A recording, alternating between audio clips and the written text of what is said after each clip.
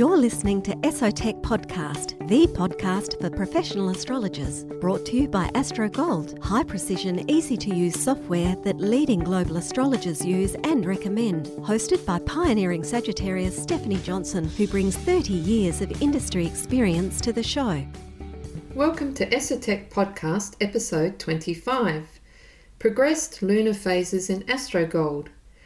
Have you used progressed lunar phases in your astrology work? Well, in this episode, I outline how to calculate progressed lunar phases in AstroGold macOS. So today on the show, I will cover what are progressed lunar phases, how do you use these progressed lunar phases, or how do I use them, and how to calculate progressed lunar phases in AstroGold macOS. Well, first of all, what is a progressed lunar phase?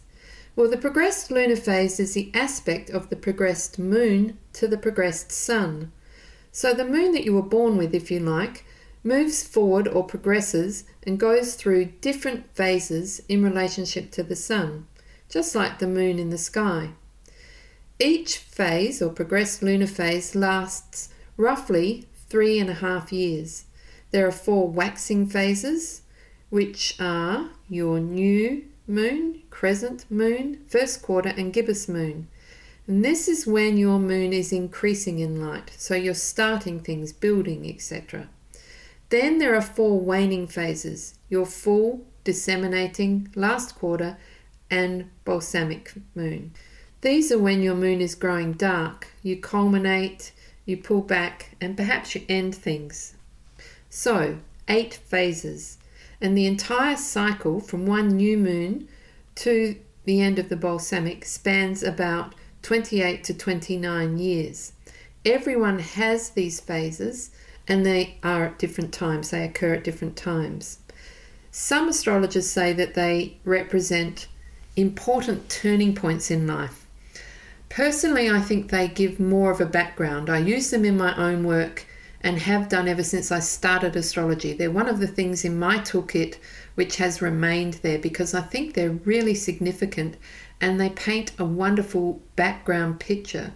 So you may be looking at Time Lords and you may be looking at transits, but I think the Time Lords and the progressions for me give the background against which the transits are happening. For instance, a transit that occurs in a new moon may have a different effect to a transit that occurs in a balsamic, and I'll explain a little bit about that as I go through each of the phases.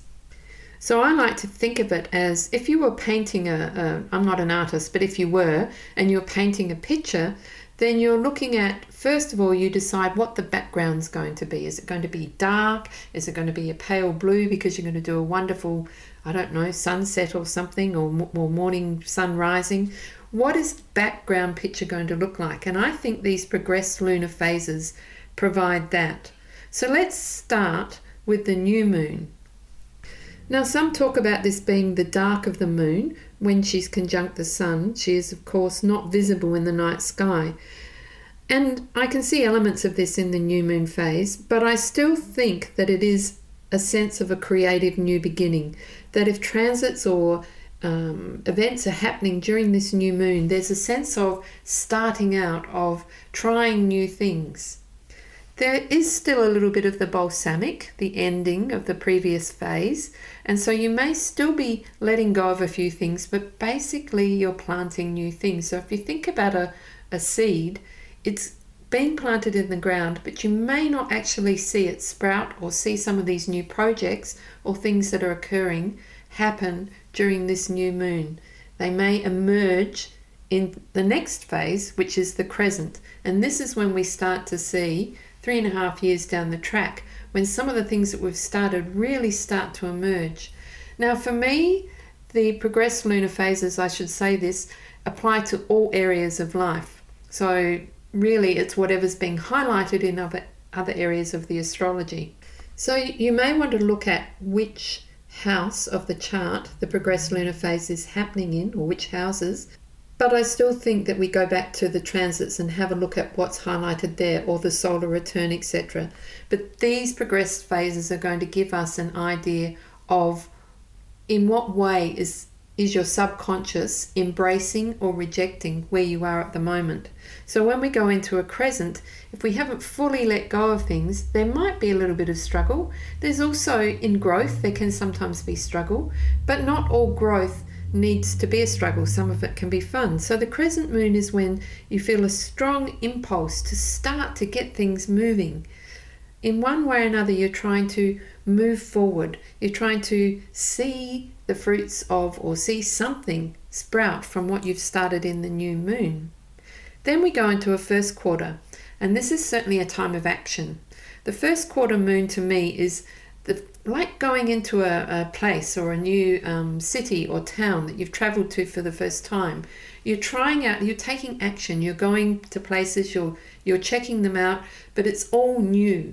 So the things that you've planted in this new moon phase, and it's started to emerge in the crescent, you're now taking action in the first quarter, but it's not necessarily something that you've ever done before.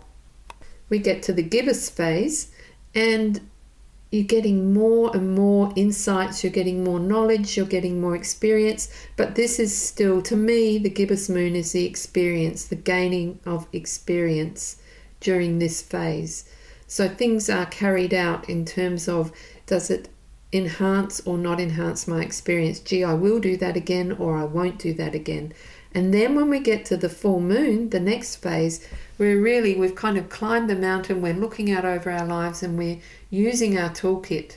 Now, I think this is an important phase as well, because people will come to you as an astrologer and they'll say, should I give up my job? Oh, I'm a bit restless. I don't want to do this anymore, or whatever the area of their life that they're talking about. And to me, if they're in, this is where the progressed lunar phases can really be fantastic, because if they're in a full moon, I immediately know that now's perhaps not the time. By all means, entertain or start to think about other things that you could be doing, but now's the time to make the most of your experience, to really feel that you're on top of the mountain, to make choices according to that. If you're wanting to start to do something differently, then perhaps by the time you get to your disseminating phase, disseminating is exactly as it sounds. It's a time when you take your experience, and yes, you can teach it. So you may find that if you've been a manager or had an executive position when you're in your full moon, you may find that when you get to disseminating, you still have your experience, but you start to disseminate, you start to teach others. Alternatively, I found that some people might say, well, now I can start to learn other skills, or now I can start to branch out in other areas. The third quarter is another time of action. It's taking all that you've learnt in this cycle and putting it into action. Unlike the first quarter where you don't quite know what you're doing, everything's new, it's a bit like you've gone back to that town or city and you know the parts you want to visit and you know the areas that don't really interest you anymore. But there is an urge for action. And sometimes I think there's also that kind of feeling of, if I don't do it now, I never will. And in a way that may or may not be true, because you're going into the next phase, which is the balsamic. And the balsamic is really, to me, a time of reflection, of pulling back. It's not saying that you won't have action. It's not saying that things won't happen. It's a really unusual phase I've found in my own astrology work, because I've found that the balsamic is about saying goodbye. It is about letting go. It can be about things or people dying, but not necessarily in a dire or negative way. For instance, I've found people but it is, what it's stating is the type of change that's happening. So some people can ease from one phase to another in their life and things are not dramatic. But if you're in a balsamic phase, it's like a whole chapter has closed. So if you're single and you become married, it's not just a kind of easing into marriage where you've both been, going out together for a very long time. It's more about a whole way of life ends. You really feel that this is an end of one part of your life and obviously a beginning of another. But usually it's a time of withdrawal where one thing really changes and before another one starts. So here, if a client or friend or whoever comes and says to you, oh, I'm ready for an entire different change in life, I'm fed up with what I'm doing, You might say, well, yes, it is your balsamic phase. So how about a little bit of reflection on what's happening, where you want to go, and what seeds do you want to plant for when we get back to the new moon?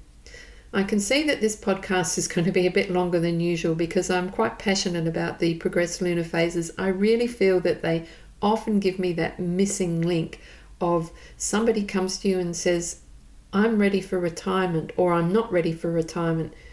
It's almost like it's a subconscious or some other part of somebody wanting to come out and speak to the astrologer or speak to themselves. It's a fantastic tool, so I hope you're enjoying this podcast as much as I'm enjoying talking about it. But let's get to some of the number crunching, shall we? You've been hooked. Either you're already hooked before this podcast, or you've been listening to me and going, I want to look at my own. How do you do it in AstroGold macOS? Once again, I'd like to acknowledge Zane B. Stein, our tech person, who helps me put together some of these how-tos. And so how to find progressed lunations, as he calls them, or progressed lunar phases in AstroGold macOS. So you open up your AstroGold, obviously, and at the top you click Preferences. In the window that comes up, click on the Dynamic tab, and in that window that comes up, click Create. Then in the menu that comes up, you choose Transits Prog 1 year. That's because we're going to use this as a starting point. It's kind of here's one that was already there, and we'll use this one as a starting point. So it should now show up in the window highlighted, and then you click on the Edit button. In the next window, name it something that you will remember. So if I've called mine, and this is similar to Solarfire if any of you have Solarfire, but I've named mine Progressed Lunations or Progressed Lunar Phases. On the next line, Time Span, even though it's greyed out, click the 3 little dots to open the time setting window. Now you can figure out when you want to start and for what duration. I usually do mine for 60 years. That gives me a good idea of what the lunations are doing throughout a person's lifetime. Once you put the time frame in, click the Save button. You can always change it later, but save it. In the dynamic methods, if there's anything about transits, highlight it and click Delete. This should leave you with only one item. Highlight the secondary progressions to radix and click the Edit button.